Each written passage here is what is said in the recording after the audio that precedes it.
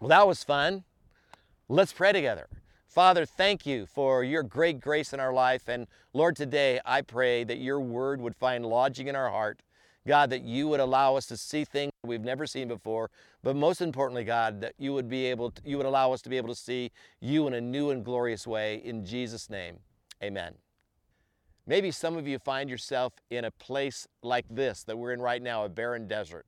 What do you do when you wake up someday and you find yourself in a place where there's no fruit in your life, where there's absolutely nothing? It's just barren. Well, the first thing that happens is we're normally tempted to believe that Jesus has abandoned us, that God has forsaken us. And I just want you to know, honestly, that that is just a lie. It's not true at all. In fact, what's interesting is as Jesus begins his ministry, he is led by the Spirit of God into the wilderness.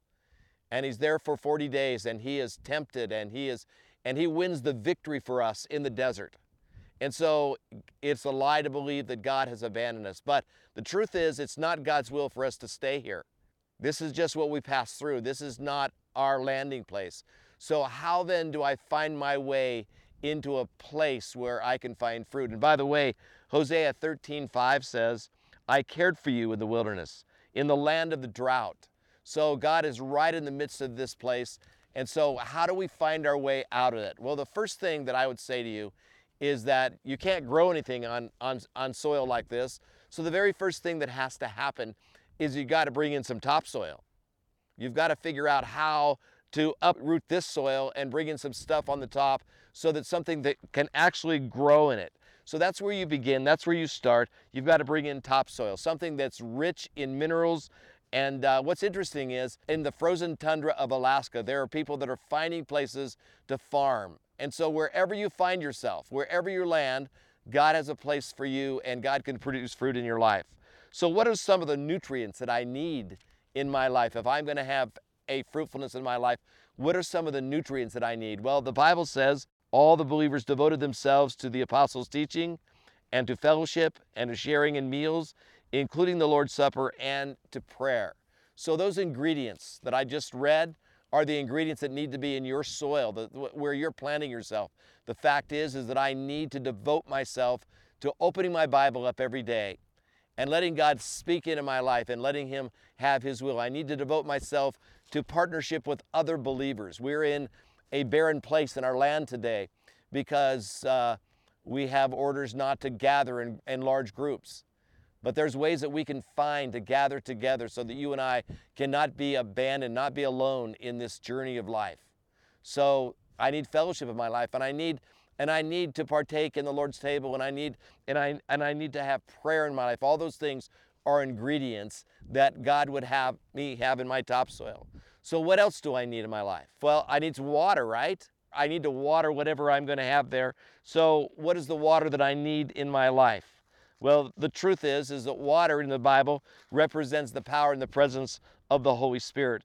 In John chapter 7, verse number 38, the Bible says, whoever believes in me, as Scripture says, rivers of living water will flow from within them. So this passage represents the Holy Spirit in our life. Always in the Bible, the power and presence of water represents the presence of God. And so what I need is the filling and the power of the Holy Spirit in my life. Rivers of living water represents the Holy Spirit's control in your life. But here's the deal. If you want to have the Holy Spirit in your life, there's absolutely no way you can have that when you're trying to be in control. So the reality is that you've got to abandon yourself to God. You've got to let him have full sway. You've got to get up every day and say, God, not my will be done, but your will be done.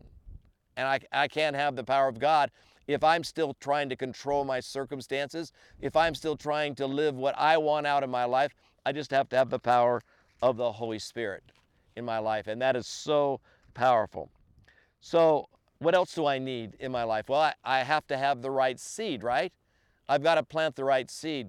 I was reading this past week about a funny story of a gal who was gifted a plant.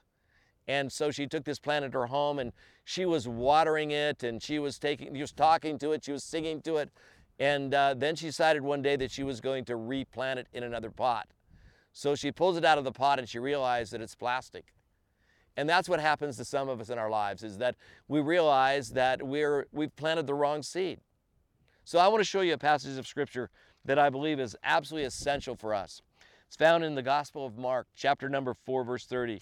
And it says, and again he said, what shall we say the kingdom of God is like? Or what parable shall we use to describe it? It is like a mustard seed, which is the smallest of all seeds of the earth. Yet when planted, it grows and becomes the largest of all garden plants, with such big branches that the birds can perch and be safe inside of them. The mustard seed is a really interesting seed. Happened to bring a little mustard seed with me today in my pocket. And so the mustard seed is a really small seed. But the reality is this.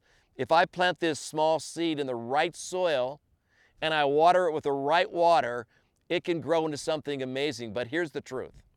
Here's what I need to understand. This mustard seed represents the kingdom of God. It represents God's work in my life. It represents what God is doing in this life. So the question that I have to ask myself every day is, whose kingdom am I building? Because if I want to find myself in a place where God is bearing fruit through me and in me and for me, then I have to be planting the right seed. And the right seed every day is I got to get up and say, how am I building the kingdom of God? Matthew 6 says, seek first the kingdom of God and his righteousness, and all these things shall be added unto you. So the kingdom of God is a big deal to God, and one of these days, everything is going to be barren as concerning this life, and the only thing that's going to remain and stay are the things that are of the Spirit, and the things that are of the Spirit obviously are the things that God waters and he plants and he grows. So what else do I have to do? So I start having the seed grow, and what normally grows with it are weeds, right? So what I've got to do is I've got to pull those weeds out. So how do I know when I'm plucking out the right things? How do I know the difference between the weeds and the plants? Well, here's a gardening tip. This is from Pastor Dan. This is what I would say. When you reach down and you start pulling on a plant, normally it's very loose. Weeds are hard to pull, right? They're backbreaking. So I've got to be careful that I'm not uprooting the right stuff in my life. I've got to be pulling out the weeds out of my life. And as I think about how I pull the weeds out of my life, it is such an important thing, because weeds are devastating. They are overwhelming. They are destructive in our path. So with that thought in mind, I want you to think about this. Have you ever heard of the Russian thistle? Do you know what a Russian thistle is? I'm sure you do, because here in America we call them tumbleweeds. And I have an interesting story. If you ever travel down to Southern California, you have to pass through Victorville. Victorville a couple years ago had a devastating thing happen to them because a windstorm came along. What happened is all the tumbleweeds blew into their town, literally shut their city down because of these tumbleweeds. I mean, shut their emergency services down. They had to declare a state of emergency and figure out how to get these tumbleweeds out of their town. That's what happens to us when you and I don't manage the weeds in our lives. You and I need to pluck them out. We need to trust the Lord that he's working in his life. And now that I've planted the right seed, I brought in the right topsoil, I've watered, what else do I need to do? The next thing that I need to do is that I need to wait on the Lord.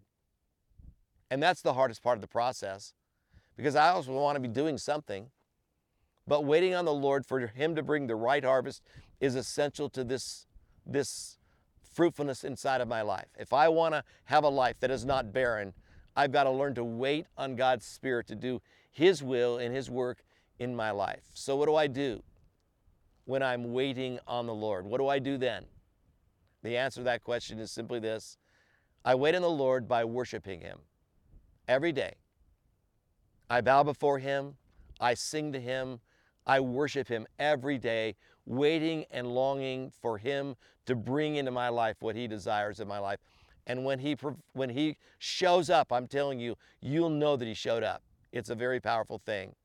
And may God bless you as you wait on the Lord in a barren land, waiting for God to do great things inside of your life. Amen.